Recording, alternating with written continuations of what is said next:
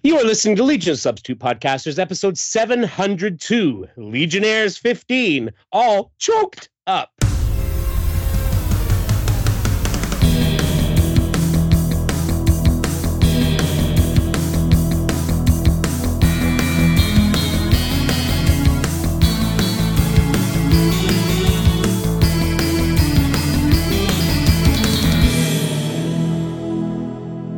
And welcome to episode 702 of Legion of Substitute Podcasters. I am Paul French, and today I am apparently unaware of the Oscars, lad. This, I was saying to Darren earlier, I used to regularly participate in this, the gay Super Bowl. But it seems over the last 8 years that's got less and less, and it used to be that I would, record it, and then for the last, I like way back it was like, oh, we making snacks. Totally. There's gonna be stuff, and we got people coming over, and it's better when you have themed snacks to the movie that you're watching. Absolutely, and then after that, we cut back on it a bit with the kids because it was just too chaotic. Yeah. And plus, with us always recording on Sunday nights anyway, I just stopped taking that night off. And so it's my fault, Darren. Totally your fault. As always. Always your fault, and today I was so checked out to it that it was like, they were already starting to announce, I was already starting to see winners come up in Twitter alerts, and I realized, oh yeah, I am thoroughly checked out on it. Now, to be fair, I've seen like one nominated movie, and that is for visual effects. It's the Shang-Chi movie. Well, that's one. Oh, yeah. And Encanto, we saw that. Oh, Encanto's beautiful. Yeah, I love Encanto. So we saw that. I saw Don't Look Up, which saw that too. Damn it. Is See. So technically, that I would consider to be one of the best movies of the year, only because I saw like 3 or 4 movies that came out that year, and so I guess that counts. So it's like top 5 easily. So yeah. So Black Widow counts in my top 5. Yeah. That was the first movie that I saw in the theaters coming out of COVID.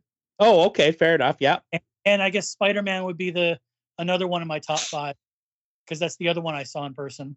There you go. Yeah, we went to see it a couple of weeks ago, which I always say when I actually drag the family out to a movie, and $100 later, it's like, well, that should assure that this will be streaming within 2 weeks. And it hasn't been. I've been waiting for it to show up on streaming. Well, it's Sony. I've already been spoiled on it, so it's okay. I know who's in it. It's Sony, not Disney. Disney's it's coming soon. I'm like, come on. I think the Batman is the new Batman movie is coming out on HBO Max. Exactly. And I'm surprised that one didn't come out the same time, because Warner's been pretty good about getting movies up in theaters and on streaming. I bet that has something to do with the contracts. That's how I watched the Suicide Squad and Dune. Yep. Yeah, but I think by this point they were, there's a lot as evidenced by the ScarJo Marvel. The ScarJo lawsuit. Marvel Disney debacle. Yeah, exactly. As estimated by that, like I'm sure that's what factors into this, because I'm pretty sure for the Warner Brothers movies it was only calendar year 2021. Oh, okay. So released on streaming and at home. And in the theaters on the same day. So I'm pretty sure that's over. Yeah, you're right. They did announce that as our entire slate for 2021 will be released, and it didn't go over great, shockingly. Yeah, well. So what has lately, to be honest? As what? What has gone over great lately? That's fair. As in movies? As in anything. Oh, right. Yeah. Sorry. Existential dread lad here. Yeah, we are in a timeline. Yeah, I'm using my powers on you all. It isn't the best one. Down. It isn't the best one, Jim. All right, Darren, I'm going to turn it over to you. All right. Hi, everybody. I'm Darren Noel, and tonight I am not a gay tonight because I'm not watching the gay Super Bowl. What? Yay. Yeah, I'm straight for the next 3 hours, give or take. He's going to talk about football and We're talking chicks. about and- nailing bitches and RBIs is what I'm going to talk about. Yeah. That's what we do. I'm going to try to spit some as well because here that's traditional. You know, can someone send me a hetero welcome to the hetero team gift basket? I bet y'all don't do that, do you? Gift basket. Yeah, see, there you go. See, I can't be on that team. I can't be on that team. It's Manners are a thing. Darren, it's a 6-pack in a shopping bag. I mean, People don't even use coasters. Don't talk to me. hey, I am all about coasters. Sir. Then you're on my team. Congrats. My mother done raised me right on that. Well, see, there you Water rings are an aesthetic. go. See, yeah. There we go. Not a good Nope. one. I will never say anything against her. It brings out the press board. Oh, it does. It does. Brings out the yeah. Yeah, it does, baby. It swells that paper like nobody's business. It really does. Amazing. All right, over to you, Mr. Travis. Hey everybody, this is Travis Illusaur, and this week I'm going to be recommendation lad. So this weekend I have something I read, something I listened to, and something I watched that I enjoyed all three, and I'm going to recommend all three. Nice. Let's do some plugging. Is this like So- playing animal, vegetable, and mineral? Not at all. Oh, okay. Totally different rules. And he said plugging, not pegging. Both would count. Anyway, so what I read, new graphic novel. It's called Sort of Super by Eric Gapster, who has mostly been known for inking in the mainstream comic industry. He's been inking Justice League for, I don't know, a year now. But he wrote and drew this. It is mainly aimed at a middle-age level reading. About a kid who gets superpowers, and it's mostly lighthearted. It's got a little bit of seriousness to it. But one thing I liked about it is this kid gets superpowers, and his dad's first reaction is, I'm moving you out into the country where it's not going to be hard to hide your powers, and I can train you properly. And I was like, well, that makes sense. You know, he even Absolutely. thinks about homeschooling and all, and he's like, nah, and the kid really wants to go to school, though. Anyway, it turns into wacky adventures. He's got a sister who turns out to be the best character of the whole book, and she is by far the smartest, and she knows it.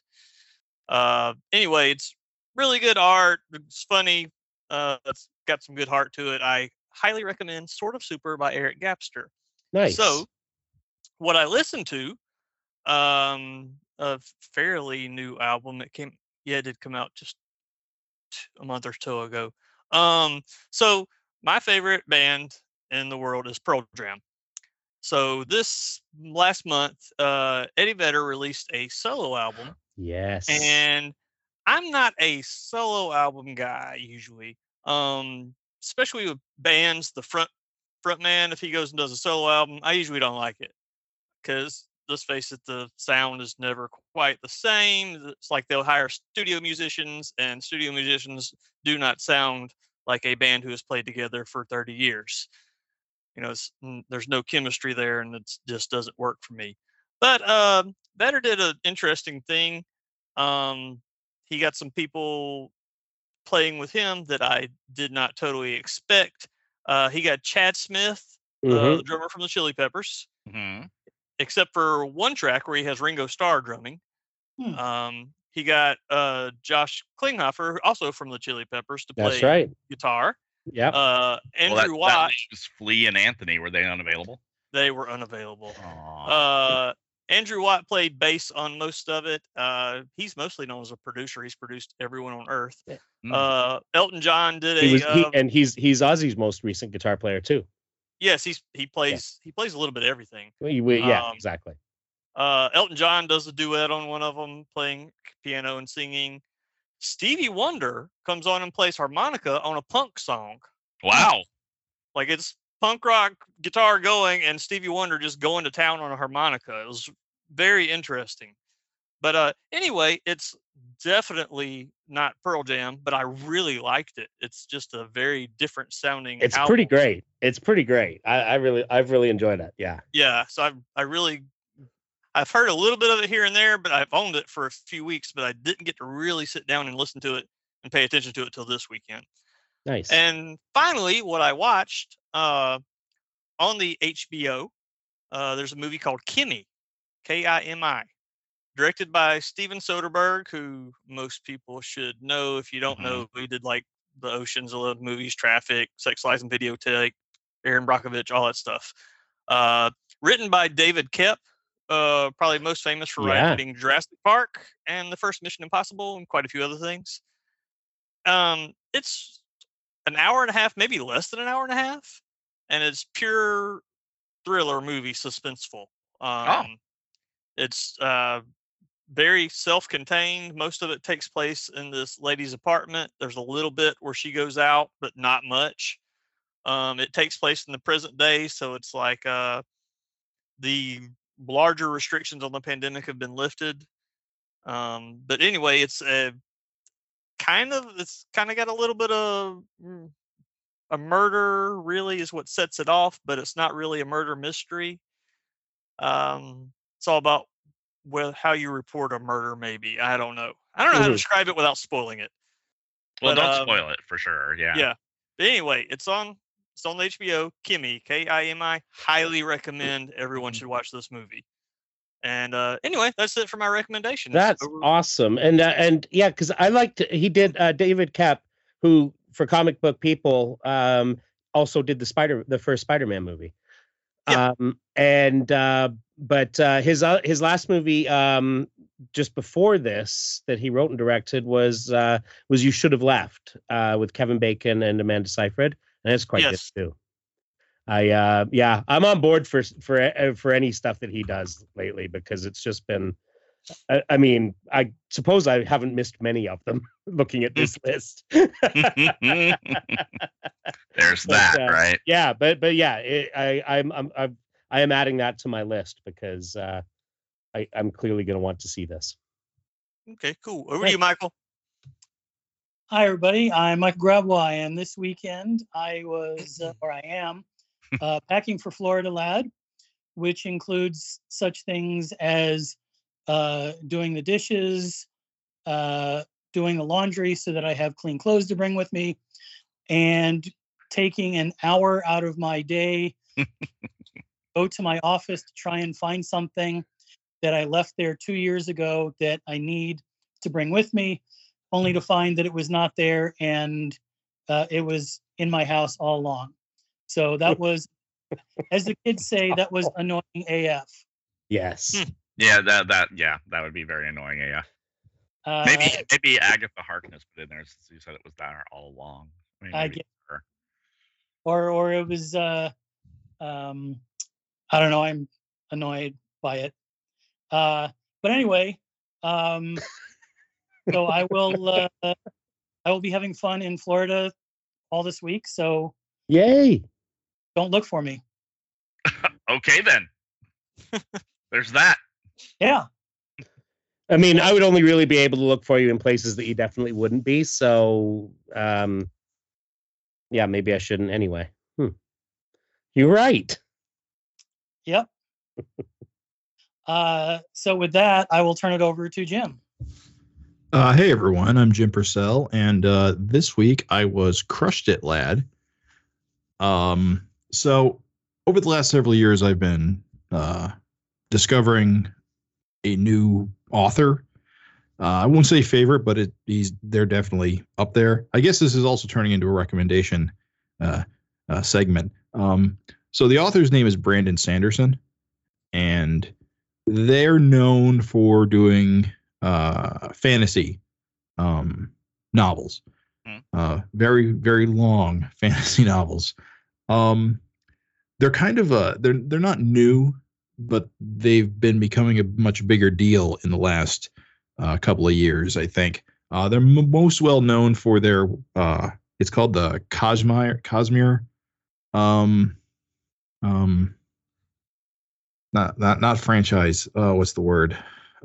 Anyway, it's like it's a series of novels all set in the same universe, but in a way they are connected, but they're not connected. It's interesting. Each books, there's several book series within this larger framework.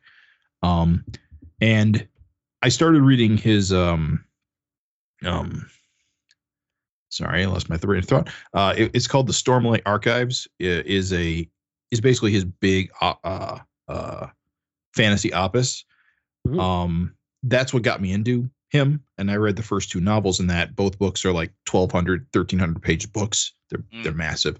They're very good. However, over the last several months, I've been going back to some of his earlier work, and I've been reading his Mistborn trilogy, which is a kind of an urban fantasy. It's got a very kind of like well-defined magic system. I won't go too in depth. Oh yes, okay.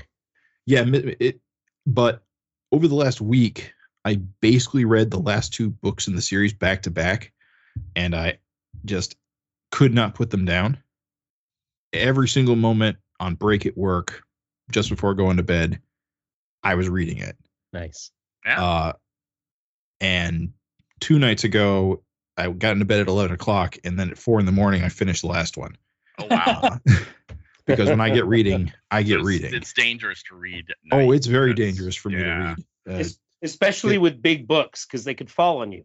That's See, true, we that's we true. solved that with the iPad. Fair enough. But still, it can hit hard. The Mistborn books aren't as long as the Stormlight Archive books. Fortunately, they're about half as long, but they are good. If you're looking for something that's kind of like, how do I really put this?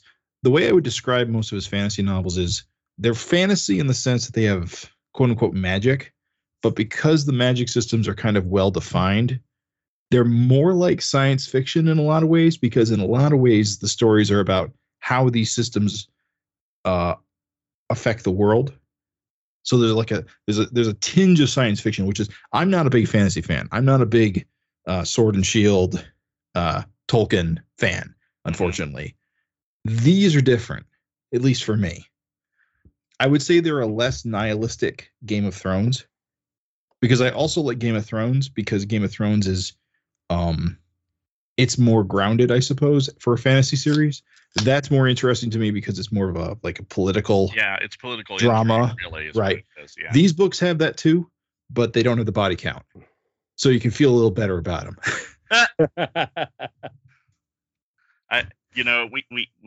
We bitch and moan about how Legion's been treated, but I think we can agree that last season of Game of Thrones was Yeah, wow. it was a lot.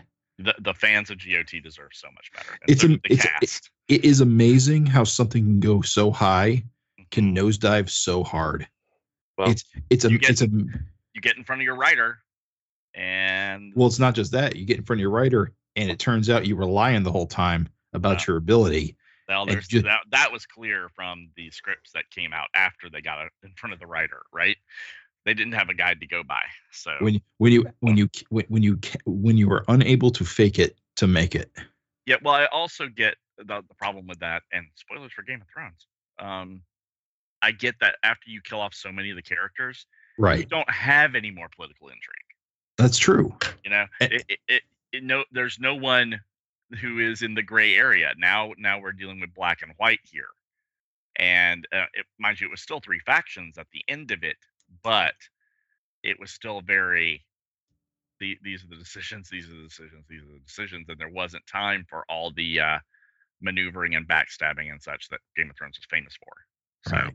you know, And similarly, the Sanderson books have large casts, and the point of views switch between many characters. And I would say anyone who's a fan of Game of Thrones should give Stormlight Archives in particular a chance. But anybody who just likes good, like, I would call it urban fantasy, although it does go into different places. Mistborn is also a great place to start, but both series, a little less daunting than Stormlight. Like, again, I'm saying each one of those books is massive. Mm. But yeah, just a great author.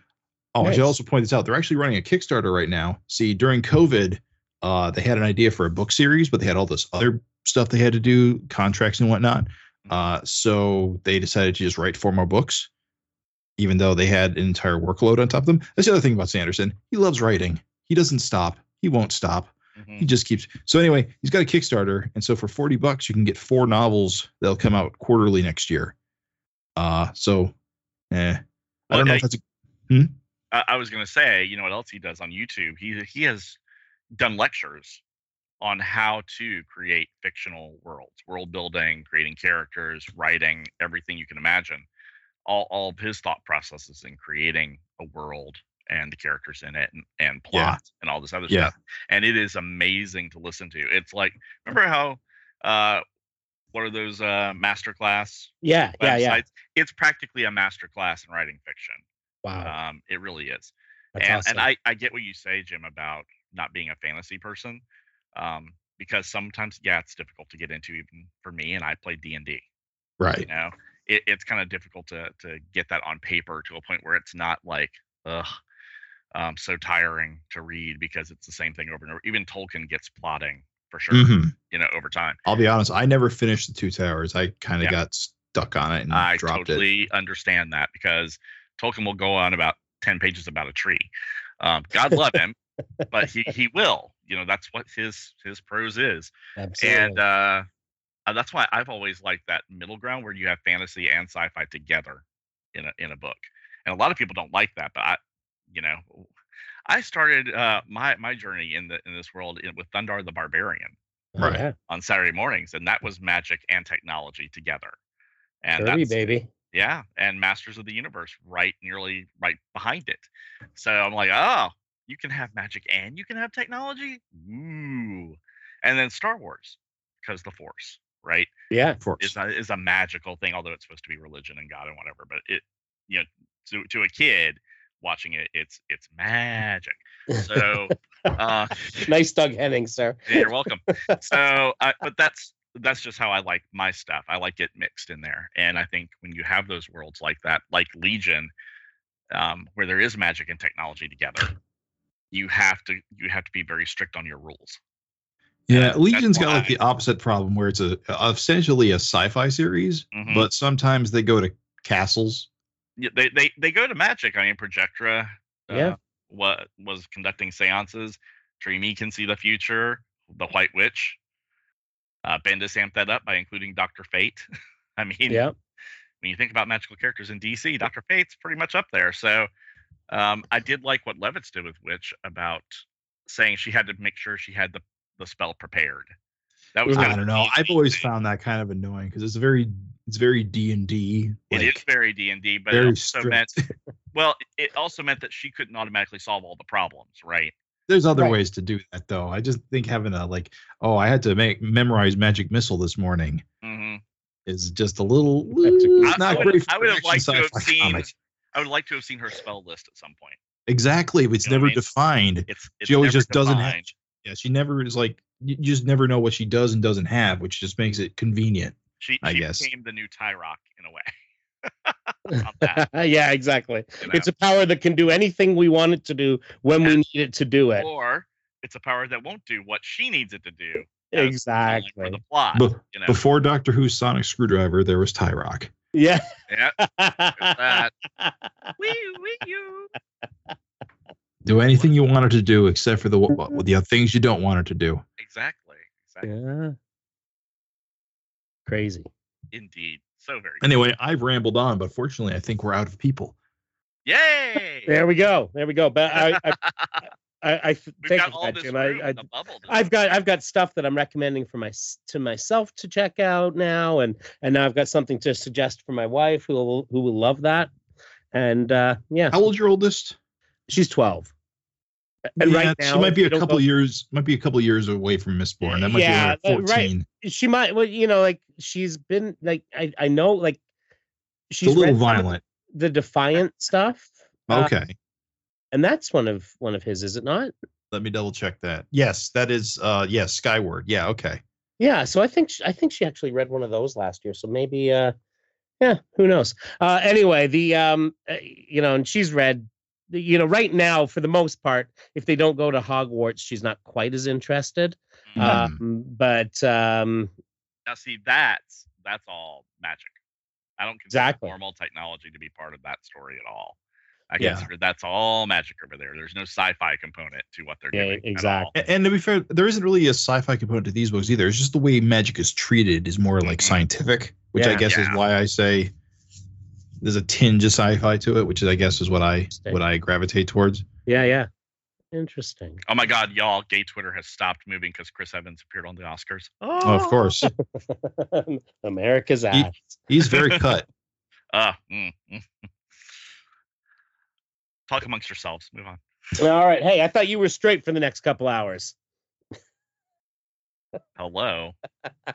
All right. I know. America's ass. I understand. Thank you. It's Yeah. Chris Evans. You're gay. Hey, so speaking of which, what have we got in the way of Legion news this week? I don't think any. Nothing from the Legion won any Oscars Not yet. Well, no, Yet. not yet. We're holding on. We're holding on for hope. this year. Maybe an Emmy next year, but Maybe. no, Maybe. I know that Young Justice is coming back on the 31st for their second season, part 2. Nice. So Okay. hopefully we'll see some Legion stuff in there.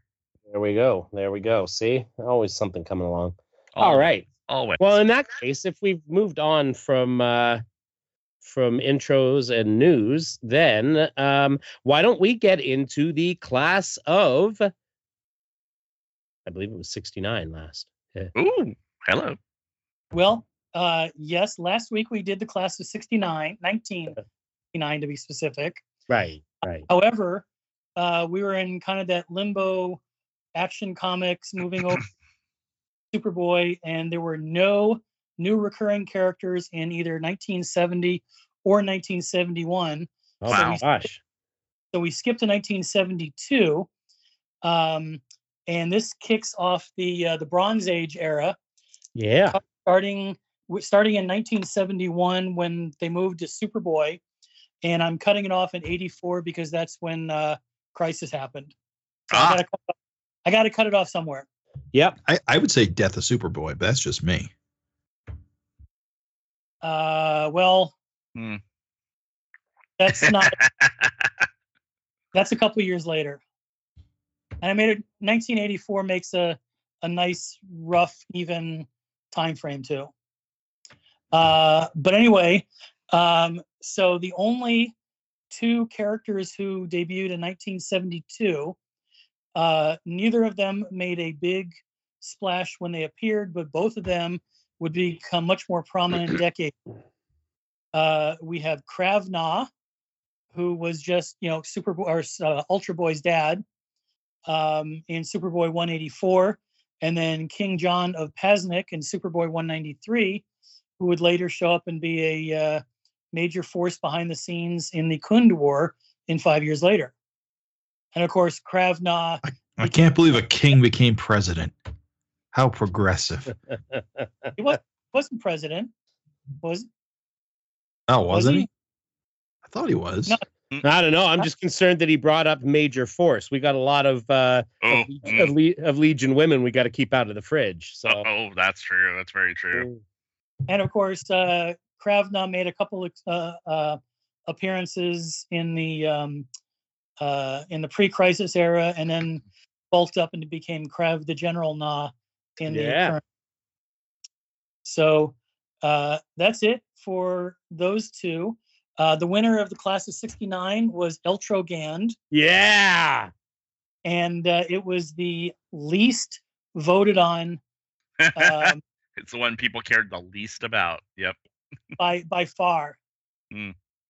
And so hopefully there will be more people voting in Krav Na versus King John. Maybe slightly. Do we think? It's tough to not have a marquee character on which to hang its hat. Right. That's true. Yeah. That's fair. Oh yeah. Ooh, okay. What's up? I said that's it for the debuts this year. All right. Well, let's get into the issue. Cool. And, I suggested Michael read since he's not going to be with us. oh, that's right. I hope you can, because I still can't read comics online. So I forgot. it's either you or Paul. I got it right. All right. So All right, so we start off on the cover with Ultra Boy getting choked by some tentacles. Ew. Ooh, indeed. And this is a cover by Jeff Moy, Carl Story, and I would presume Tom McCraw coloring. Is this first Jeff Moy on Legion? He did something a week or two ago on the annual. That's right. We talked about We it. talked about this, right. yeah. The annual. Yeah, okay. I think this is his first cover though. Yeah. Yeah, and it is An issue, actually. I guess he drew this one. a striking cover as well. And yeah, so let's dig into that, shall we? All right, we start off with the roll call, and we have Andromeda, Inferno, Apparition, Invisible Kid, Brainiac 5, Livewire, Pharaoh, Saturn Girl, Gossamer, and Ultra Boy. And this one is brought to us by Tom and Mary Bierbaum, writers for the last time, or writers on this book for the last time. Jeff Moy, penciler, Dennis Kramer, inker, Pat Brousseau, letterer, Tom McCraw, colorist, Mike McAvaney, assistant editor, and Casey Carlson, editor.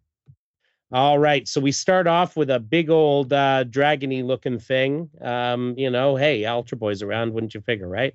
And Garth saying, Lightning Livewire's here too. I mean, it could be Super Moby Dick. Oh, there you go. And in typical Livewire fashion, he's yelling, "What's going on?" And Joe's in there, already been sucked in by the beast, saying, "Help me!" And it's also got its tendrils on Imra, Lyle, and it's working on Andromeda. 5 Legionnaires trapped in a terrifying labyrinth of their worst nightmares. Bum, bum, bum. All right, so we have them in there, and Joe's saying, "It's got me, bloody grife, I'm going down." And Invisible Kid says, "Saturn Girl, I told you to maintain a mental link between us. I tried. God, no matter what I do, it's never enough. You didn't even listen to me. Nobody does," says Lyle. She says, "Stop it. We've got to stop fighting each other. It's the vortex. It's messing with our minds." And he says, "You're right. Our panic, the creature itself, it's all coming from our minds." And Joe's down there yelling, "Help me!" And Imra says, "Ultra Boy, this is his nightmare." And Lyle says, "Right, he got his powers this way. He was swallowed by an ultra energy beast. Hang on, Joe, fight the panic." And he says, "What?" And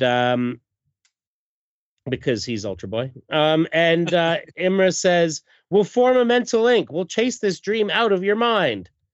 And he says, "This isn't a dream. We're all dying. Can't you see?" And she says, "Please, Joe, open your mind to me. You created this creature. You can destroy it." "No." And she says, "Listen to me. Tinya's out there somewhere, maybe dying. She needs you." And that kind of gets him. He's, "Tinya? Tinya?" And then he breaks free of both the beast and his shirt. And he's, "What am I thinking?" And they say, "Oh, right, Joe. This ugly slug swallowed me years ago. I'm Ultra Boy. I eat losers like this for breakfast, not the other way around." We hear a voice, "What the hell's going on out there? I keep sending my people to Acapulco and then losing contact with them. What's the story, Officer Salazar?" And we're seeing Legion headquarters. It is Fortress Lad. And Officer Salazar is on the screen saying, "We're not exactly sure, Computo. It started during the food riots we've been having. Livewire hauled off and zapped some people in the crowd. That activated a kind of mental meltdown in this one kid, almost like a hurricane. It just started swallowing people up. First, the 4 Legionnaires who were treating the kid. Now your 5-person rescue team." So Computo says, "What do we do? Go in after them?" "No, ma'am. Believe me, you don't want to send anyone else into that mess." And Joe seems to have punched his way out of this and says, "There's one reptile who's ready for the compost heap." And they find Brainy, and he's not looking good. And Oh no, Brainy, no, says Lyle, and Imra says, I'm not picking up any mental activity. Nothing at all. You mean he's no, I think maybe he's just a prop in another dream. Andromeda? And she's in the corner saying, all my powers, no matter how much, no matter how hard I try, they're still dead. Everyone who ever mattered to me. And she says, Laurel, what's going on? They're all dead. Those filthy coon butchers, they killed my parents, Brainy, everybody, and I couldn't stop them. No, Laurel, none of this is real. There are no coons. Well, that's ridiculous. I mean, obviously there are. And she says, are you crazy? They're all around us. They're everywhere. And we actually see a bunch of coons show up. Get them. No. Spill their blood. The rivers of Daxam will run red. And Ultra Boy says, come on, Laurel, get a grip. This is all a scam. But Brainy, focus on the real Brainy. Real? Get past this imaginary junk so we can find the real Brainy. Brainy. That's it, Laurel. They're only as solid as you want them to be. You were right, Joe. They're gone as all the coons fade out.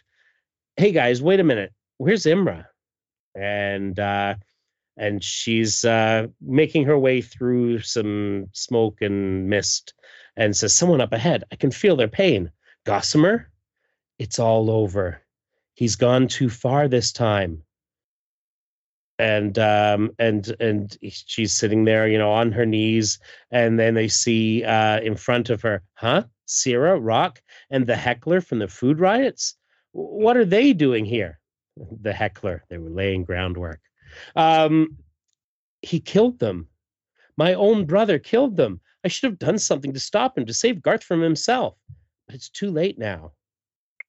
No, Ayla, please don't listen to your fears. Shut them out. Look. And there's rumble, rumble, thoom, lightning. It must be Garth. And he's holding a pink bunny that looks not good. A pink bunny? Exactly. Oh, Harvey. You look like a walking nightmare. Tell the kid to take it off. Mother God, I killed it. Why didn't somebody stop me? I didn't know it would die. I didn't. He's a bit like what's it in Of Mice and Men? Yeah. Yeah. Mm-hmm. Mm-hmm. By the way, did we take a drink for Rumble Rumble Thum? Oh my goodness. Oh yeah, close enough. Yeah. Yeah, close. Yeah. Actually, take another one for the title of this episode. That's right. Choke. Oh, no, take another one because he said choke. I just take did it again. Because I just said choke. Oh my God, this could go on forever. This Just is like a night. that will not end. and I didn't know it would die. I didn't mean to kill it. Garth? He was alive and happy before I. Little rabbit foo hopping through the forest. Feel a nice pop on the head. It is close to Easter, is it not? So it's appropriate. Right. Imra, we're on Wynneth. Garth and I grew up here. Mom and Dad just threw it into the canal and said they'd buy me another one. They just threw him away. Oh, Garth. I'm the one they should. What? I would say both of them have changed into kids now. Yes, totally. But I mean, that's just Ayla's thing now, right? And he says, I'm the one they should have thrown away. Garth, don't. And he jumps into the water, and so they swim in after him, and he's, God, leave me alone. Just let me go. Don't fight me, Garth. We're going to save you.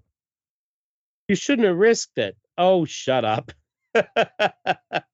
Garth, nobody can stop you from making mistakes. That's for sure. Nobody else can take responsibility for your life.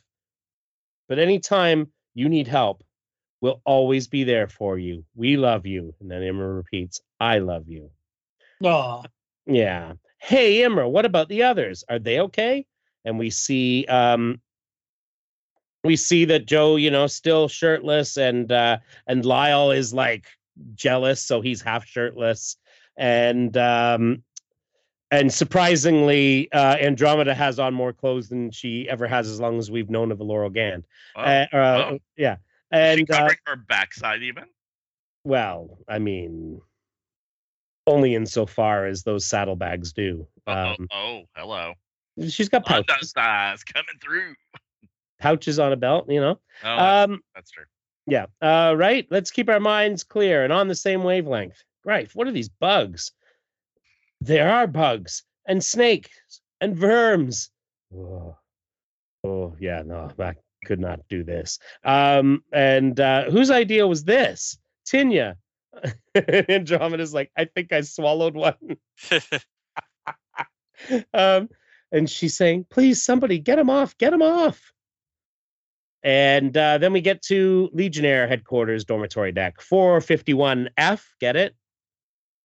451 Fahrenheit, huh? Yes. Dirk Morgna, Inferno. Coming, just a sec. Keiki, what are you doing here? And we've got the mermaid girl, and she says, I had to show you something I found in my data mailbox. I'm sure it's nothing. At least I hope it's nothing.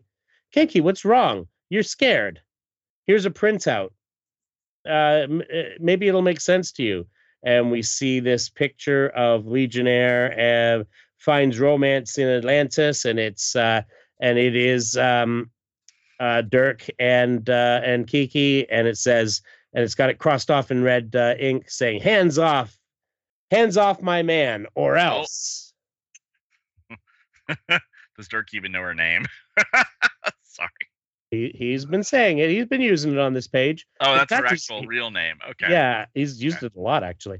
Oh, great. This is all I need. And she says, so am I getting hyper over nothing? Yes. I gotta point out the graffiti there must be holographic because it's actually above Yeah. On his thumb, yeah. It's not a. Hey, this is the future, Jeff. Yeah. It's I'm not sure if that was intentional or oops. No. You know, an oops of the printing process. Oh, great. This is all I need. So am I getting hyper over nothing? Well, you might be, or maybe this sicko really means it. And we're back to Imra, Garth, and Ayla. There's somebody up ahead. By the way, before you go on, don't worry about that subplot, because that subplot was written as if the beer bombs were going to be continuing on the book. And remember Inferno's girlfriend with a temper who we saw in Paris? Forget about her too, because we're not coming back to that. Well, just like Dirk. Yeah. I mean, he forgets about these girls all the time. So Yeah, well, there you go. I assume if Dirk is with a girl, it will not last more than 3 issues, and then it'll be a different girl the next time we see him with a girl. So it's my guess that that's who that refers to. You know, hands off my man. But Oh, definitely, yeah. but don't worry about it. I have already forgotten it. I just read it, and it's gone. It's gone. There's somebody up ahead. Pharaoh, no, stay back. God, don't look. Pharaoh, what's wrong? Where's your mask? Don't look at my face. It's hideous. And there's this green slime all over the place. Keep away from me. It reminds me of, my wife really loves this sesame seaweed salad that comes with sushi. Hideous stuff. And I refer to it as your green slime salad. And surprisingly, she's not down with that description of it at all. Anyway, Ayla says, don't say that. We all like you. We respect you for what you are. Your looks don't matter.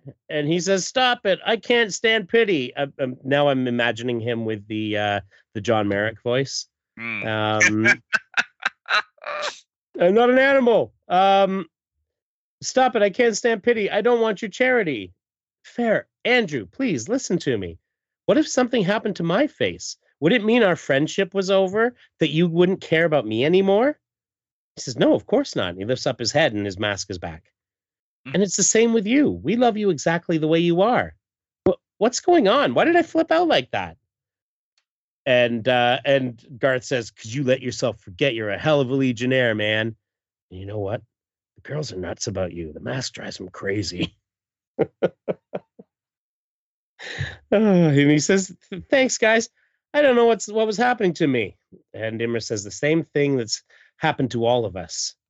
The only way we're beating it is through our combined willpower, which is why we've got to find the others quickly. This is right.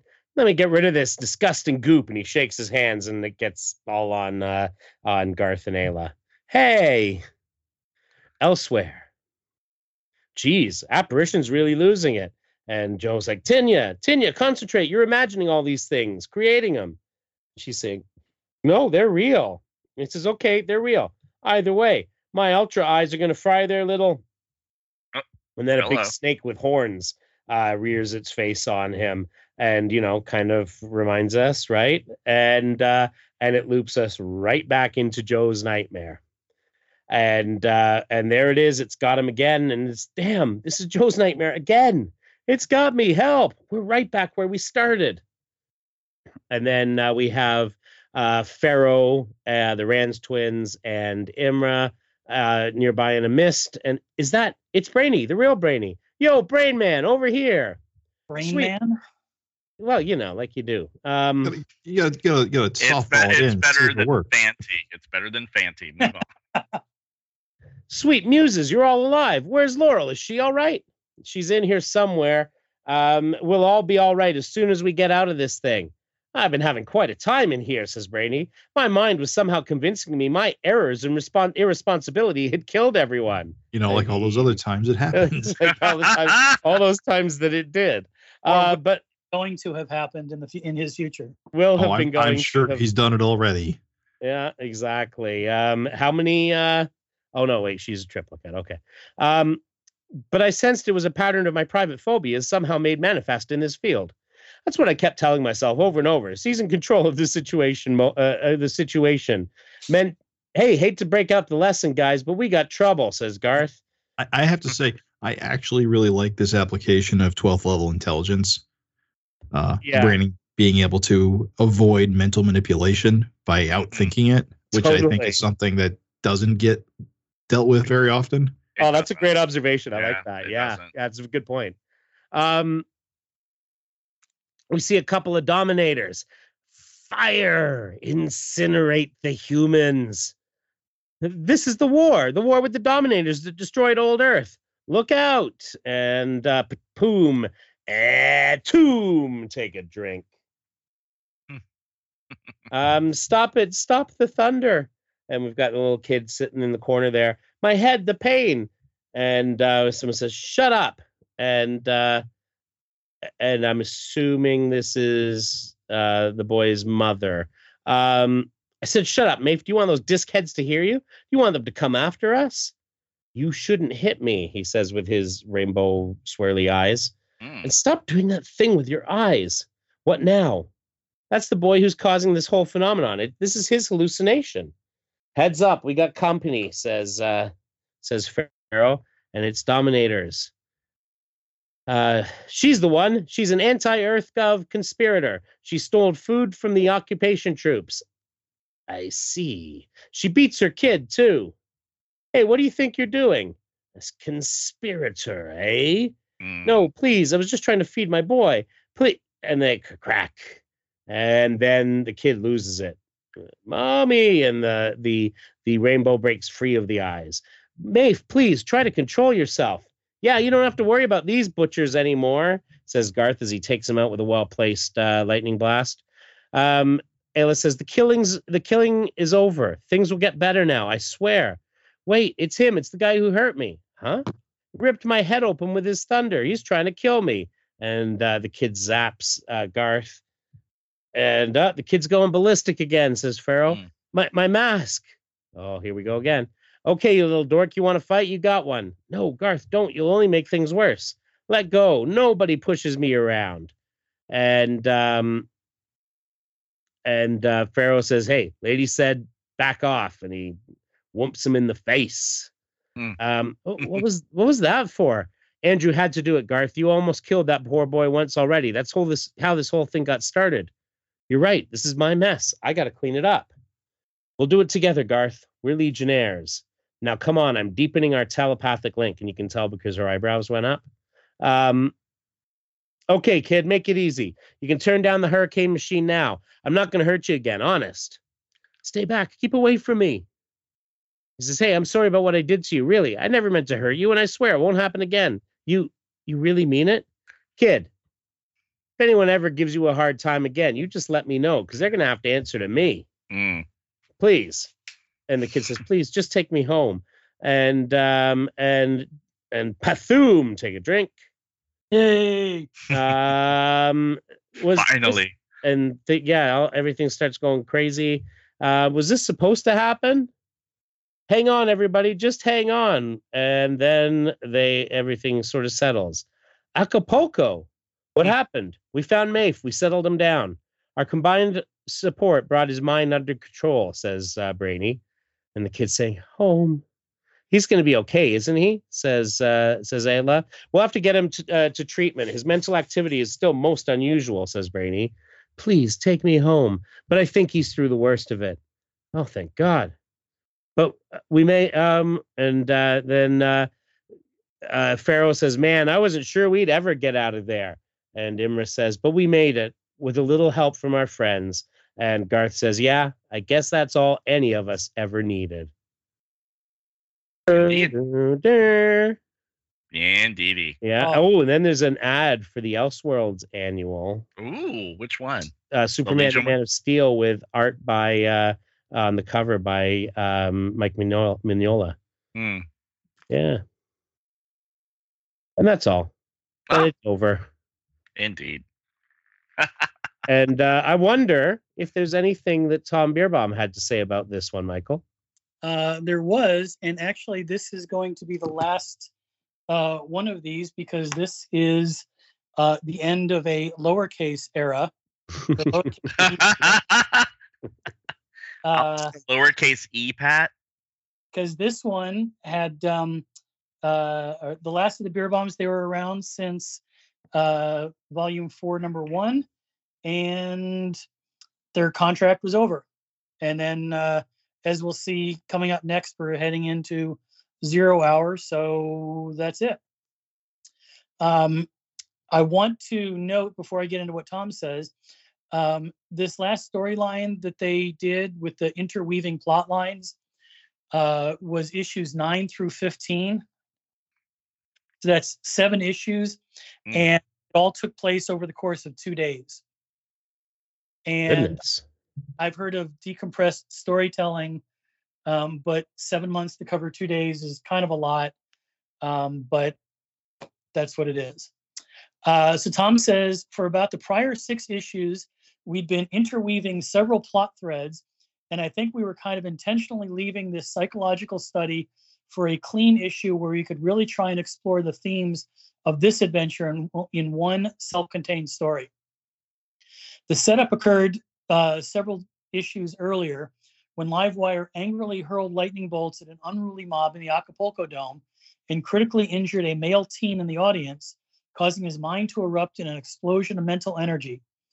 That vortex of energy has sucked in the Legionnaires, and they're locked inside, facing some kind of intense emotional turmoil. At the end of issue 14, the Legionnaires are about to plunge into the vortex to try and rescue the other trapped Legionnaires. So then he goes through a recap of the whole story. And at the end, he says, all it took, Saturn Girl observes, is a little help from their friends. And Garth is thoughtfully adding that maybe that's all any of them ever needed. And with that, our run on the book ends. It was nice to include things with a story where the deep friendship within the team prevailed and conquered the phobias and conflicts that had been unleashed. It was a chance to emphasize what mattered most to us as we were being sent out to pasture by DC.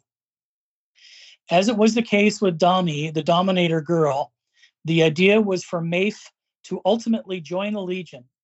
We'd planned on this strange kid dubbing himself the new Kid Psycho, and in this case, the psycho part being that he would be mentally unstable and tapping into observations from an alternate reality that only he could perceive, a reality that revealed to him what was going on in the minds of others. He'd be particularly attuned to the demons, phobias, and traumas that haunt the villains the Legion would oppose, being able to relive the experiences that drove their antagonists to their villainy.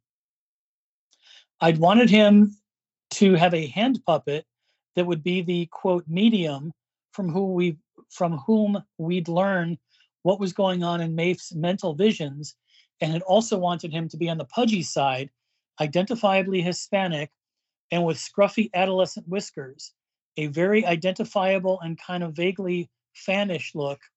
But apparently the idea of having our first official Hispanic Legionnaire be quasi-insane and not heroically handsome was troublesome, and he turned into a good-looking, brown-haired, waspish character. Of course, it's all academics, so I'm guessing nobody ever saw Mafe again after this issue. I'm fairly pleased with the story and how it helped us explore the personalities of the involved Legionnaires and lay in some origins and background for some of the characters.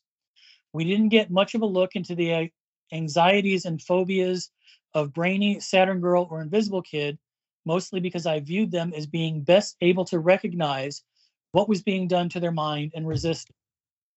And I personally really prefer a story where the journey each character takes is a little different. Overly rational Brainy doesn't really need any help at all, while passionate Joe drags a bunch of his teammates into his nightmare not once but twice. Fans of the 70s Legion will protest that Brainy should have been depicted as perhaps the most unstable of the group, since he cracked up back then and tried to destroy the universe by creating Omega with the Miracle Machine. But I wasn't completely sold on that plot line. And in any case, I feel like the Legionnaire series was dealing with a young, well-adjusted Brainy who might have been destined for a smoother, happier road in part because of a rewarding long-term relationship with Andromeda. The story also really allows Gossamer to shine as the great nurturer within the team, several times coming up with great words of support that pulls a teammate out of a negative spiral and setting an example some of the others picked up on as they figured out how to rescue more and more of their teammates. It was a bit of a whirlwind, and we might have been able to make out the various scenarios more intense and more insightful if we'd spread the story out beyond the one issue, but I think we found a pretty good balance, and I'm pleased with the pace and the progress the story made. I really enjoyed Jeff Moy's artwork on this issue and regretted that he arrived just as we were departing. While his slightly cartoonish style wasn't for everyone, I loved the lighter touch and thought he did an excellent job on this very challenging issue. And there's a nice, sexy feel to everything.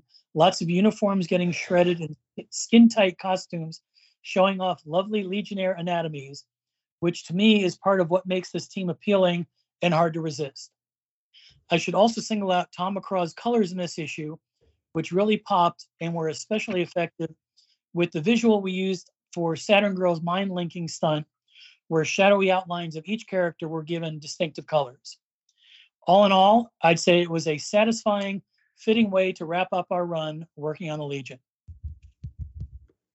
And since we did not get to read all of the things that he wrote separately about individual Legionnaires, I encourage you to go check out his page. It's called It's Okay, I'm a Senator, .wordpress.com, I think. But if you just Google It's Okay, I'm a Senator, you'll find it. It's Okay, I'm a Senator.livejournal. Yeah. And so he's got a lot of interesting stuff from his perspective and from what he and Mary and Keith Giffen tried to do, and it's worth a read. Yeah, absolutely.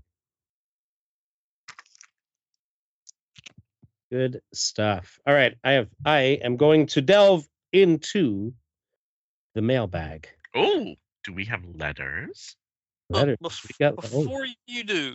Oh, Travis, interrupt us. Yeah. Before you do. I know we spoke briefly on it, but this being Moy really taking over Legionnaires, I guess officially. I gotta say, I think he came into his own after he got away from Dennis Kramer on inks. This doesn't scream to me Jeff Moy. I think later when he has W.C. Karani and his brother Phil Moy inking him. It's a big difference, isn't it? Yeah, it's quite a bit of difference.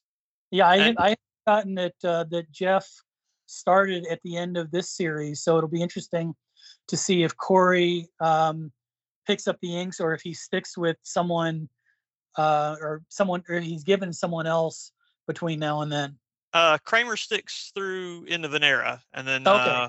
with the relaunches of the number 0, I don't know if Phil Moy shows up then or if it's Karani first, but he uses both of them. Yeah, it's Corey Karani first, and Phil comes in later. And I was just looking up Dennis Kramer, who inked on here, and who did a few issues of this and Invisibles and a few other things. And I haven't seen that name in a while, and it's because Dennis Kramer is now Justine Mara Anderson.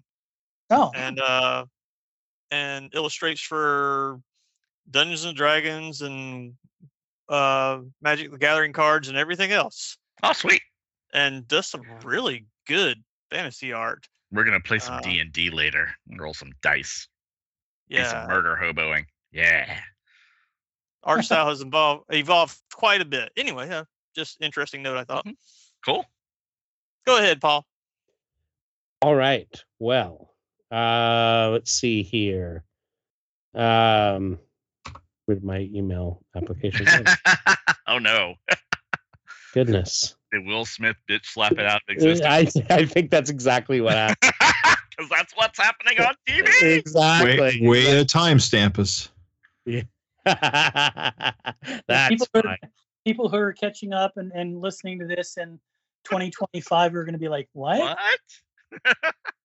They're going to be, wasn't that the day that we all knew that Chris Rock was eventually going to kill Will Smith? Let us just remember. I mean, we should have known from that moment. Yeah. But let's remember in the before times when we had the Rob Lowe Snow White dancing number at the Oscars, and just remember that is when the timeline split. Well, but this is the thing, Darren, is that I like I said, I finally fully check out and something interesting happens. Yeah, finally. It took this long. Yeah, it's like 10 years of nothing but Bruce Valanche scripted cue cards, and it took that to get gay Twitter to snap out of the Chris Evans revelry. So I was like, what? Someone just said, did that actually happen? And of course they didn't say what it was. And so then 10 minutes later, I'm like, oh. All right. There's a backstory here. Let's move on. From Daniel Began. Dear Paul, Darren, Travis, Michael, and Jim, and on Missions in Deep Space, Matt and Scott. Thank you all for years of enjoyment. I've been listening, and I've been enjoying listening to your podcast from the first episode. In answer to your perennial question, my first Legion comic was Adventure 247. Wow. It's a good one to start with. On a visit to my uncle's home in 1958, I was a 7-year-old fan of the Adventures of Superman on TV. My older cousin had a pile of comic books that featured Superman. The first one that I read was World's Finest 97, which opened my eyes to the world of superheroes. That issue had a Green Arrow story that I especially remember. It wasn't until years later, after being a fan of the first issues of The Fly and Challengers of the Unknown, and recognized that they dropped off in quality after the first few issues, that I understand why. In other words, Kirby left. Yeah. My cousin also had a copy of Adventure 247 in his pile. In addition to what became known as the Silver Age Superman, and yes, Darren, I realize that all stories are imaginary, but I loved Superman's imaginary stories. I totally understand. Yeah. I was always drawn to team books. Legion, of course, but also Justice League, Doom Patrol, Teen Titans, Fantastic Four, Avengers, Defenders, X-Men, etc. I would have said at the time I was a fan, that I was a fan getting more superheroes for the buck, but I have now realized it was the concept of a team. A team is a system, and I've always been a supporter of system optimal solutions. A nerdy concept, I admit, but hey, you are nerds, aren't you? Mm-hmm. He's right, we are. Yeah. And so into the rabbit hole go we. And this actually ties into what Travis was saying earlier about, the whole when the singer goes off and does a solo album thing. I was thinking of it. I was thinking of this. It's like, we're going to get to that. He says, many of the superheroes that I most admired were created and or promoted by the children of Jewish immigrants. Jerry Siegel and Joe Shuster, Jack Kirby and Joe Simon, Julius Schwartz, Stan Lee, etc. It's really hard after Siegel and Schuster, then Kirby and Simon, and then Schwartz. Oh my goodness. Anyway, and Stan Lee, etc., who all believed in the system, not the individual. Stan Lee's famous "with great power comes great responsibility" is a system optimal phrase. Its counterpart as a user optimal phrase would be "with great power comes great opportunity." Homelander is Superman as a user optimalist. The reason I mention this is because Batman is an example of a user optimalist, admittedly a good user optimalist, but a user optimalist nonetheless. The fact that Batman's popularity soared after 1986 is, in my humble opinion, due in part because the user optimalist worldview has been in the ascendancy since that time. Batman seeks justice, his justice over the tribe's justice. That doesn't mean that I have not enjoyed Batman stories by Frank Miller, Justice League Doom, etc. But a vigilante with whom you agree is still a vigilante. Mm-hmm. I mention this because I am hopeful that the system optimal worldview is now in the ascendancy. Donald Trump, Steele, you mean sore loser. DeSantis, don't say gay. And especially Putin's invasion of Ukraine have exposed why user optimal solutions are, in my opinion, inferior to system optimal solutions. I hope to see more adventures of Superman when he was a boy, because that's when he learned his worldview. Superman and Lois on the CW gets it. Superman will save North Korean subs and Russian villages because he's for the American way, not just America. But in other words, the ideal. And says, just as Captain America will not fight unquestioningly for America, decisions are made by and for the team, and the team is humanity, not just America. Long live the Legion. By the way, if you do deign to read this on air, I should inform you that my podcast listening is in a time bubble at the moment. Ooh. Daniel, do watch out for the pink fuzz. It gets into everything. It does. Yeah. And I won't hear your current episode for at least a year. I'm currently merding. Merd is a vowel as a verb. We appreciate this.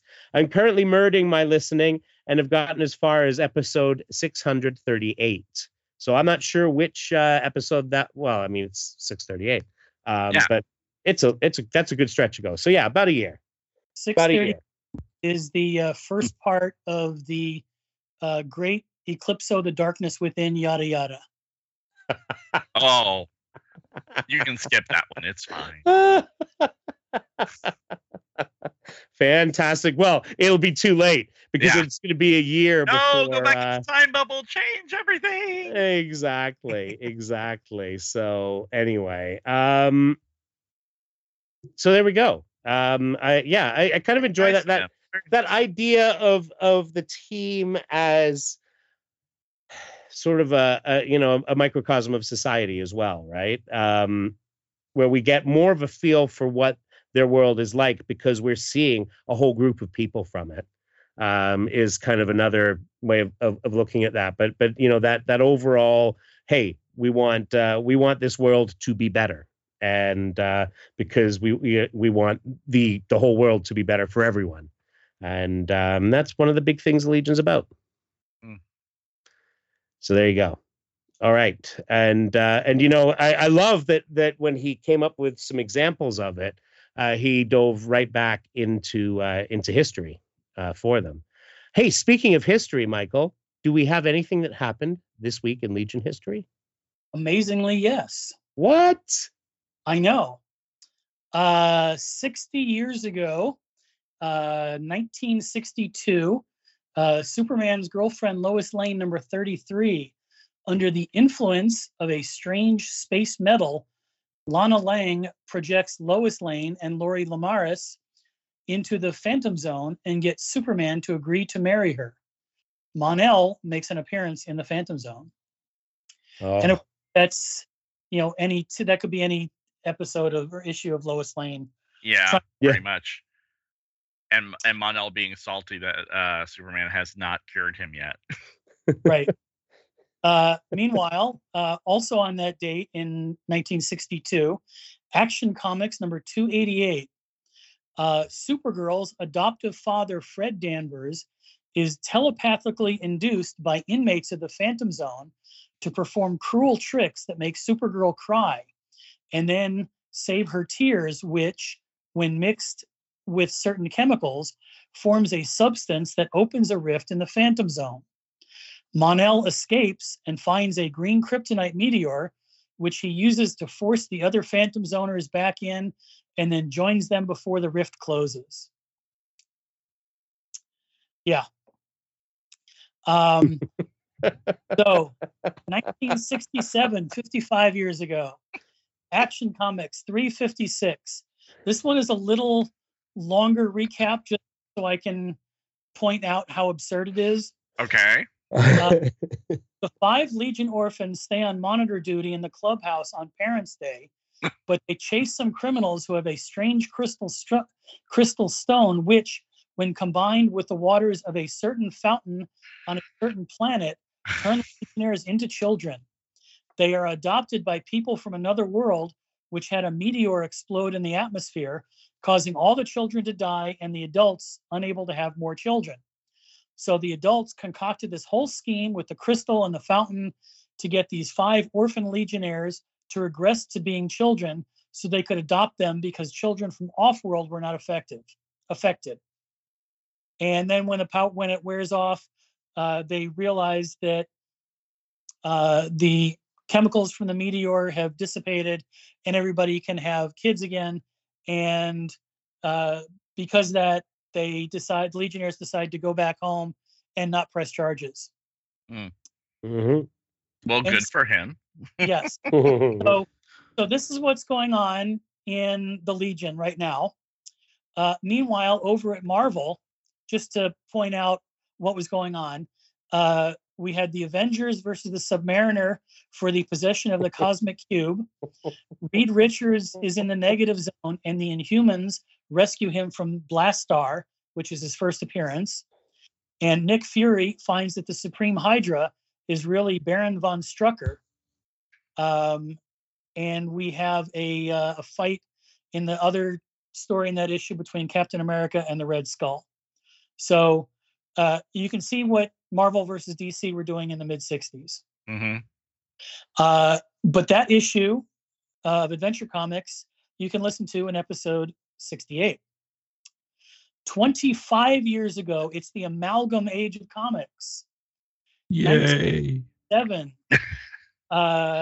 We have the Magnetic Men featuring Magneto, #1. Magneto's loyal friends have fallen in battle, so he recreates them in form of the robotic Magnetic Men. But will they survive the menace of the sinister society and a visit to Krakoa, the living dinosaur island? And also Spider-Boy Team Up #1. The Iraq Kid meets the teens of tomorrow, joins Spider-Boy as he leaps his way through multiple realities of the Amalgam universe. But he can't save the future all by his lonesome, which is why he joins forces with the Legion of Galactic Guardians of 2099, written by Roger Stern and Carl Kiesel. That issue has one of the greatest pages of all time, and I didn't realize it until much later in my life because it's a 5 years later reference. Yeah, I'd forgotten. I added this one to our list of books that we have not covered, but we need to. We need to desperately cover it. I love Spider-Boy, and I love that issue. We will be talking about it soon, hopefully. 20 years ago, 2002, The Legion, #6. Mm-hmm. All appears bleak as Earth's moon and its inhabitants are the target of the galaxy's most politically powerful man, Ra's al Ghul. And I don't care if you pronounce it Raish, I pronounce it Raz, and I'm the one who's even worse, as several Legionnaires race to stop the despot's plan.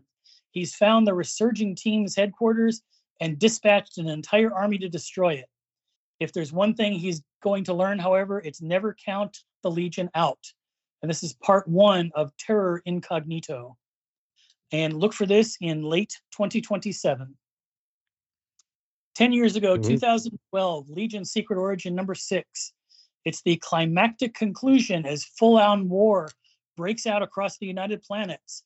But there is hope, as the Legionnaires have finally come together to confront the evil behind the attacks on their homeworlds. Will it be in time? And do they have enough power on their own to survive their darkest hour? And this is the conclusion to the origin of the New 52 Legion. Yes. Which is similar to the original origin, but it's different enough that I call it a different origin. And then 970 years from now, in the year 2992, in the 5-year later timeline, Infectious Lass is forced to resign from the Legion, and she becomes a fugitive from EarthGov to avoid prosecution. And that is this week in what has been and what will have been going to be Legion history. Outstanding. Excellent. Now, we did have some pre-show chatter about Comixology and Amazon. Yeah. So I think we should just say briefly, Jim, you noticed some changes? Well, it's not really a change. It's just a problem that has been compounding since the switchover. So when the switchover happened, they separated the Comixology app and the Kindle app into 2 separate apps. So the Comixology, all your comics would be in the Comixology app, and all your regular books would be in the Kindle app, or at least that's the theory. So you have to opt in to have all your Comixology comics appear in the Kindle app. It's a setting that's on the Amazon website. If you so choose, you can merge them together. I chose not to do that because I didn't want having 2 apps keeps things more organized. However, there's a slight oversight in this, in that new purchases made after the switchover appear in both apps regardless of what your choice is. And so now my Kindle app is slowly filling up with all my comic purchases, just choking out all of my regular books. And it's really annoying. Yeah. Choke. Take a drink. Hey. I'd like to point everybody to YouTuber NerdSync, NerdSync. He does a lot of good nerdy stuff. Dive into his Scooby-Doo YouTube hole. It's pretty amazing. Like Scooby-Doo 2 actually is the prequel to Scooby-Doo the movie. Also, apparently, it's pretty good. I think James Gunn wrote it. Yeah, and Scott, who is NerdSync, Scott Nieswander, I think is his name. If I'm pronouncing that wrong, I apologize. He did a really good deep dive into the whole Amazon Comixology debacle with some updates in that video, to let you know what updates that he's noticed as far as reading things.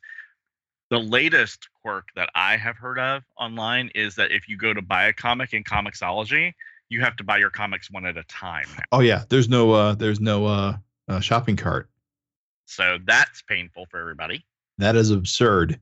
Yep. Yeah, everything's buy it now. So either they are idiots and forgot to put that in to put a cart together, or they want you to overspend like a bandit. Yep, one of the two. So that's really annoying for people who have a pull list 25, 30 issues long.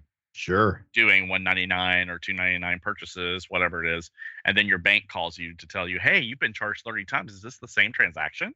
Right. So or worse, they cut your card off because of it, because they notice fraud, because you've never had such a series, the same dollar amount of charges. Yeah. So this debacle continues on with Amazon's clusterfuckering of Comixology. Yay. Indeed. And I know some people will be like, that's no big deal. It's purely trivial. I disagree. No. Except I'm sure you see what I'm doing here, yes, right? I do. I see what you're doing, and I took the bait like a champ, sir. So does that make you the straight man, Darren? Does that make you the straight man in this case? Yes, it does, Michael. Yes, it does. I have to turn on the Oscars to get my gayness back now. Yeah, So- and you're gonna get people punching people. So And now it's boxing. I didn't know there were gloves involved. Boxing is the gayest sport ever. 2 men in silk shorts, satin shorts, wearing gloves, fighting over a purse. Adorable. adorable. Also, they hug. They Yes, do, they don't do. they? After they're all sweaty menses together in the ring. Yes. Please, I can make everything gay. Oh, yeah, true. So- Anyway, so Jim said he wanted to talk about Spider Boy. So I have prepared a special amalgam age Spider Boy team up trivia Oh boy. for today. Spider Boy, Spider Boy. Question number 1, and these are open to anybody. Some of these are not too difficult. Which 2 characters were amalgamated to be Spider Boy? Spider-Man and Superboy clone. Superboy. That is Connor, correct. Yeah. Question number 2. Spidey's girlfriend, Mary Jane Watson, was the secret identity of which superheroine? Ooh.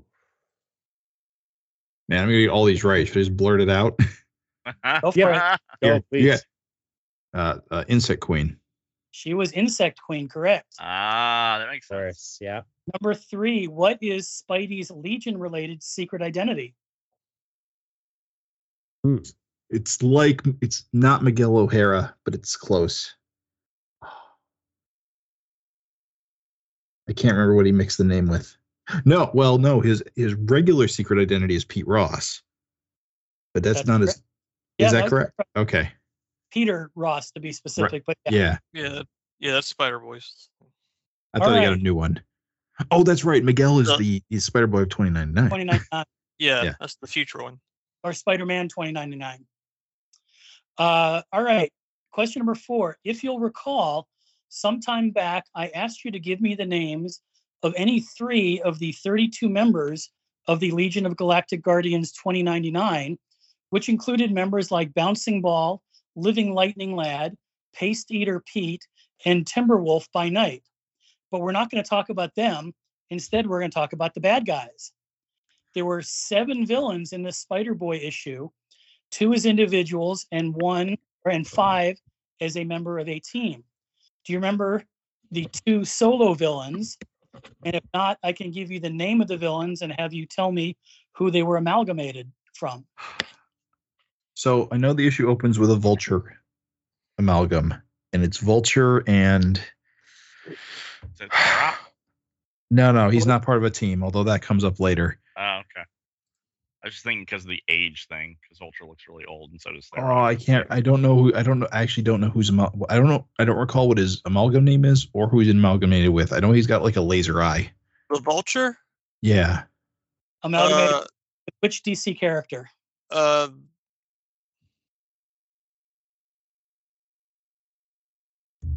I don't remember. I know. I what he remember what looks you're talking like. about, though. He had a laser eye thing. Yep. Anybody else want to take a I- guess? Don't think he was mixed with Cyborg Superman. I think he was. No. He was not. Hmm. Eclipse. The Legion met, Hmm. reboot Legion met this guy. Hmm. Oh. So he's a Legion villain. Yes. That's why I brought it up. Oh.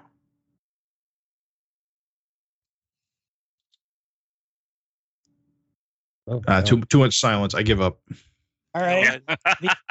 The villain's name was Scavulture, and he Ah. was an amalgam of Scavenger and Vulture. And- Scavenger, if you recall, or if I recall correctly, was the guy who collected lots of 20th century tech, and he had an old working version of a Phantom Zone generator, and that's how Valor came out of the Phantom Zone in the reboot. Yeah. I'm pretty Sure. sure that. That sounds correct. All right. Does anybody remember the second solo villain?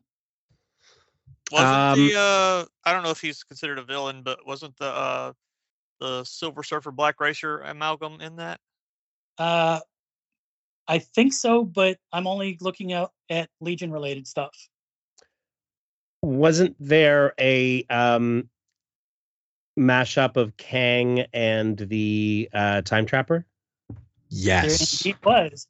His name was Kang the Time Conqueror, aka Kronos Tut.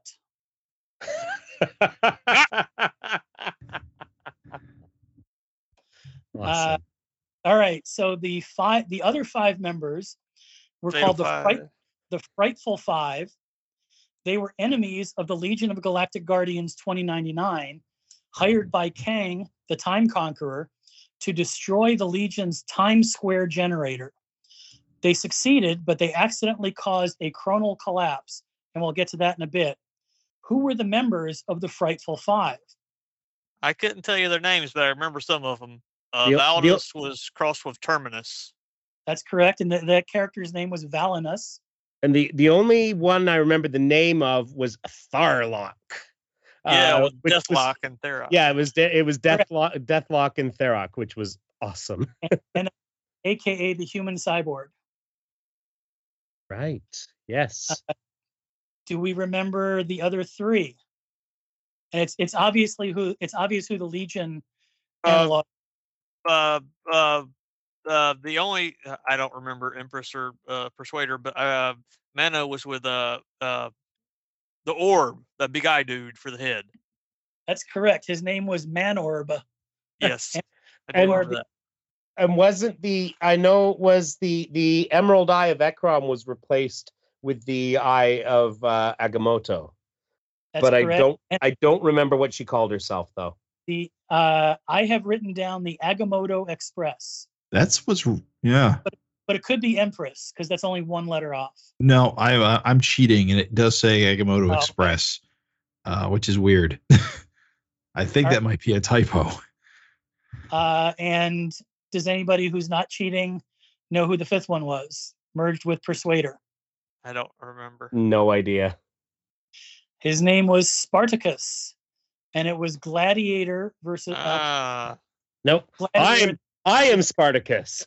Yeah, they have similar masks. the Daredevil villain with the buzzsaw on his wrist. Yeah. Oh God. All right. Who were the founders and inspiration for the Legion of Galactic Guardians 2099? Oh, who were the founders? Yes, who were the three founders of the Legion of Galactic Guardians? I'm not going there. Man, Yondu lad. I don't know. well, I know the Don't do three. that. I know the three that meet with Spider Boy is on the Brainiac one, the Saturn Girl one, and I want to say the Lightning Lad one, but I don't know if they were the founders. I know. I thought Was- the three that met with him were the three founders or their amalgams. It is I don't- it's three amalgams of the three founder Legionnaires. Oh, But you recall their names, and who was the legacy that they formed the group in honor of? Cosmic Boy was crossed with Vance Astro. I remember that. That's correct. Yeah. oh, right. And Saturn Girl was combined with Psylocke. Psylocke, she had the pink Yeah. hair. Yeah, That's right. Sky Yeah. Girl. Like the Betsy Braddock Psylocke. The original Psylocke, not Ninja Psylocke, right? Yeah. Yep. Lightning Lad. I got no idea. I Well, he can't- was he Living Lightning Lad at that point, or was that the reboot? No, that was Living Lightning Lad. In the reboot, he was Electron. Oh, right, because it's a single name joke. Yeah. Right. And who was the legacy that they formed the group in honor of? Well, I was gonna say Spider Boy, but that feels like a trick question. No, it's not. Oh, was it? And so it's Spider Boy. It is Yeah. Spider. Yeah, it's not a Okay, trick well. question. It doesn't require a trick answer either. Okay, You're so we getting saw, trixies on us. as Jim noted, we saw three different versions of the Legion of Galactic Guardians 2099 pre and post chronal collapse in homage to what three eras of the Legion? Original, reboot, and 5 years later. That is all three correct. Nice. Okay, this next one, without looking it up, does anyone remember what the Times Square generator was and how it played into the story? No. No. What it no was? idea. I Well, guess the Times Square generator was the Times Square generator. It's a tautology there. Well, the Times Square generator, I believe, is an amalgam of the time bubble, of course, and the Fantastic Four is time platform, I think. That sounds reasonable to me. As in, how does it play into the story? Yeah. Well, I know the plot, but what are you asking? Well, basically the plot. Well, they grab Spider-Boy from the past, and the 5 attack causes the collapse, and then Right. the Spider-Boy 2099 from the future comes back in time in the cube, takes Spider-Boy back to the 5 years into the future where everything sucks, and then I can't remember exactly what he did.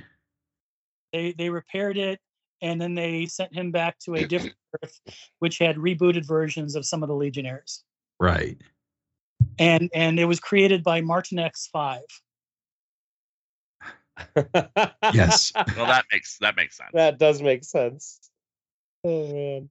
Oh, Oh, Matrix, right?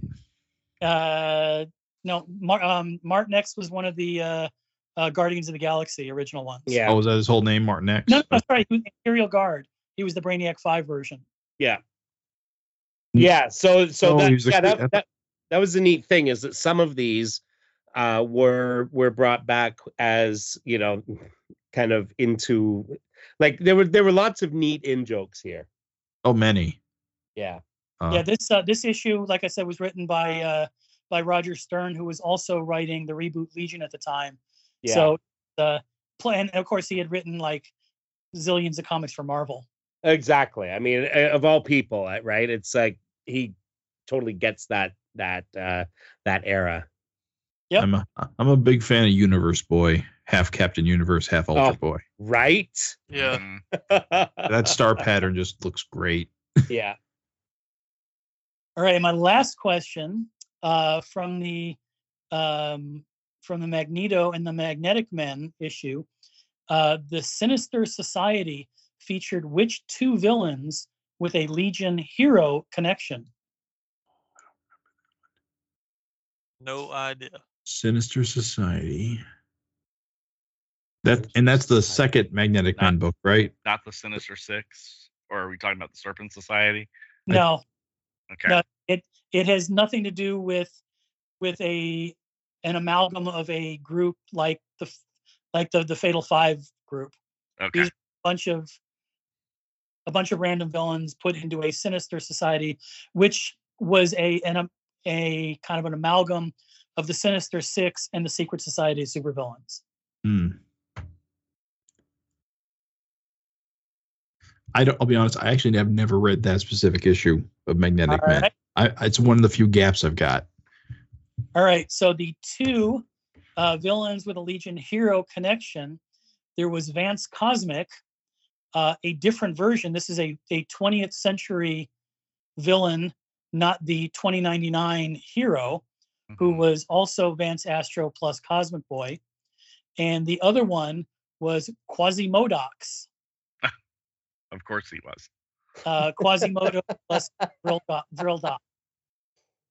Oh, so he was Vrildox. Vrildox, correct. Quasimodox. Well, it makes sense that the Vance Astros character would be in 2 time periods because it's like his whole deal. Yeah, totally. But there you go. That is that's Amalgam Age trivia for the week. That is awesome.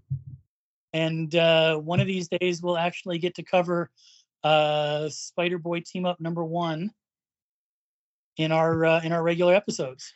Didn't we? Sweet. I do that one? I feel like you did. We definitely I think did. we did. Yeah. I thought it was covered. I almost feel like I was on that episode, but I have Mike, to was check. it not on the spreadsheet? No, it was before we knew you. It was like Scott was. Yeah, Scott was the big Spider. He was the one who was like, we got to do this issue. So yeah. Well, it's not in the spreadsheet, but the spreadsheet I got from looking at the individual episodes. So if it was covered and not mentioned, in the opening sentence or so, then I don't have it. Yeah, that's possible. Yeah, You or could it's have in done it. or it's still in the black hole. So Oh, you pardon. know, no, but there's still a bunch of episodes that are awaiting their revitalization, and one day we'll have time to put into that.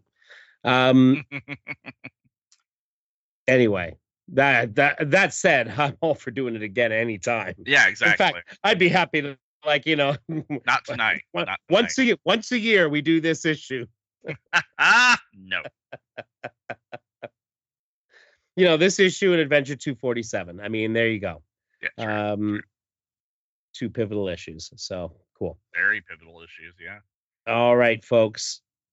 You too can join in and let us know your favorite members of the Legion of Galactic Guardians 2099. Simply by emailing to us at legionofsubstitutepodcasters@gmail.com. You can join in the conversation on our Facebook page, which can be found at facebook.legionofsubstitutepodcasters.com. We are on the Twitter. We are LOSP Podcast. And in addition to all those things, you can go over to our website, Legion of Substitute Podcasters, and comment on this and almost any other episode. And with that, we make our way into the time bubble. Hey, we're going to run into Daniel. He's listening to our episodes, and I told him that Pink Fuzz was going to get out of control. And we will see you all next week. And remember, if you had bitch slap on your Oscar card this year, you win.